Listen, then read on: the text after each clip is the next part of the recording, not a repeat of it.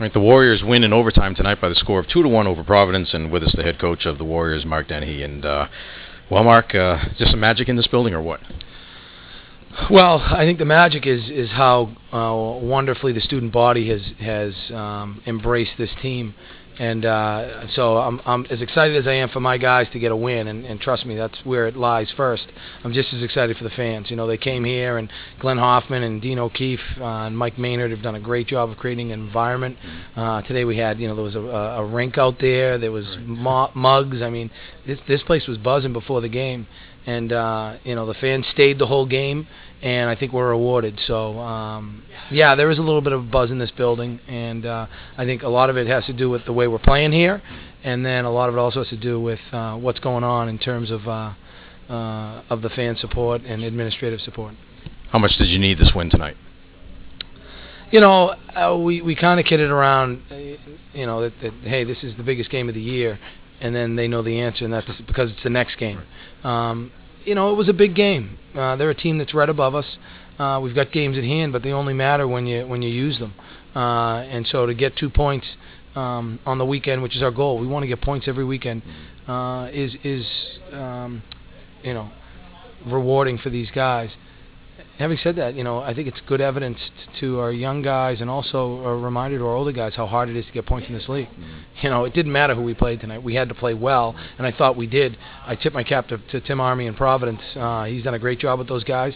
They are a difficult team to play. Brandon Brode gets the game-winning goal in overtime on the doorstep. He had a couple of goals like that last night. What's been the difference in his play this weekend? I just think he's working harder. I think he's winning sprints. I think he's out muscling guys for pucks, winning battles. He's always been gifted at going to the net. He's got a nose for the net. He'll pay the price to score goals. It's funny how all of a sudden pucks start bouncing to you when you're working hard and you're earning them. So I was very happy for him as much as I was for our team. And I think he just missed one in the first period on a power play as well, where he did a good job of screening Beaudry and then just missed the rebound. Beaudry played a heck of a game. He's diminutive in stature, and so he's got to get out of his crease to really make himself big. And so we talked about getting to the top of the crease. It sounds easy. A lot of guys aren't willing to do it, and Brandon definitely is. Was it part of the game plan tonight to try to beat him glove side, to try to go high on him, because it seemed like that's what you guys are trying to do a lot? And of course, he made two of those terrific glove saves. What were your thoughts as he was robbing DaCosta in the second and the third period? Well, I thought on both those plays, I thought he baited Stefan into that. I thought he sort of gave him the glove and took it away. Yeah, he's not very big. I mean, we want to go upstairs on him, but they block so many shots and they clog up the middle of the rink so much that it's hard to really gather it and get rid of it. He's good on the ice, so it's got to be 8 to 10 inches off the ice. And if you have time to go upstairs, I think you can. You guys had, you ended up with 41 shots officially on the night, and you talked about the shots that were blocked. I thought that even though you had 41, they did a great job to get in the lanes and force a lot of pucks to the boards. You could have had well over 50 tonight. Yeah, no, I would agree with you. And again, I still think at times we wait too long to shoot, but I think that's a good trend. 41 last week against BU. We threw another 37 at Lowell last night. 41 again tonight. We're able to generate offense. I thought we played more desperate in our zone. I thought we played harder in our zone. I thought we communicated better in our zone. And last night, and I watched that tape. We didn't play that bad. I thought Lowell was opportunistic, but what we didn't do last night was we didn't communicate in the defensive zone, and there were unmarked men, and there was confusion. We were much better at that tonight. I'm talking about communication and everything. I thought that the penalty kill did a real nice job tonight. Again, you guys were very aggressive, stepping up at the blue line, and again, like Providence was doing, getting in lanes, and the penalty kill overall tonight, very good job. I agree. Stewie, he's a fiery guy, and he really takes it personally when we don't do a good job of killing. I thought we did a great job at zone entry, and they have a really good power play breakout. It's very tough to defend. And then where I really thought we were good is when we got to pucks, we got them out. I can't think of too many opportunities that they had where they kept the puck in the zone. Right. And I can't believe we haven't even mentioned him yet, but I think this is the lowest goals against in one game this year. Andrew Braithwaite holds Providence to just one goal. Your thoughts on his play tonight? I thought he stopped the ones that he had to.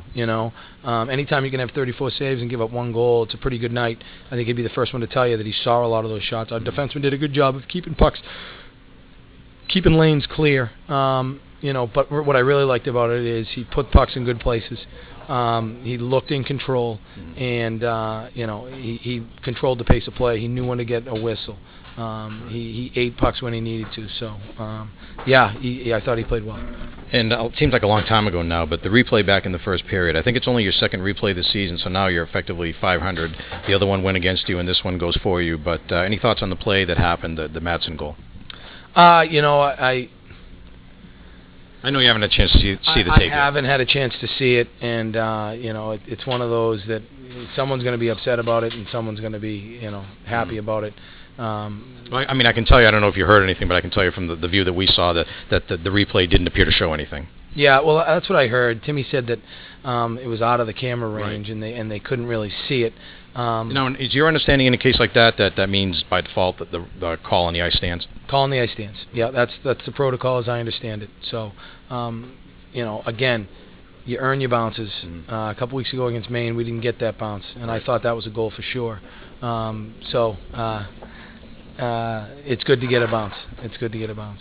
Just your thought on something when we talked with Glenn Hoffman between periods. He did mention the fact that it seems like these replays are taking a long time. I know that this is the first year it's been across the board in Hockey East, but any thoughts maybe on why it takes so long, and is it something that needs to be addressed? Well, I've been told that they want to make sure they get it right, and if that's the case, then that's what it's there for.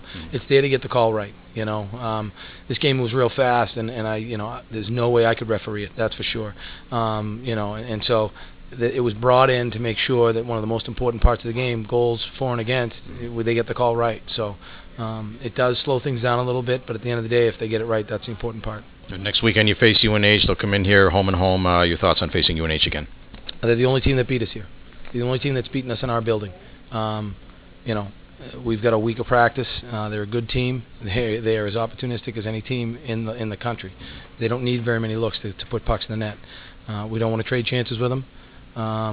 We need to continue to play as disciplined as we played tonight, and our guys will be ready. All right, thanks, Mark. Congratulations. Talk to you next week. Thanks, Mike. I appreciate all your help.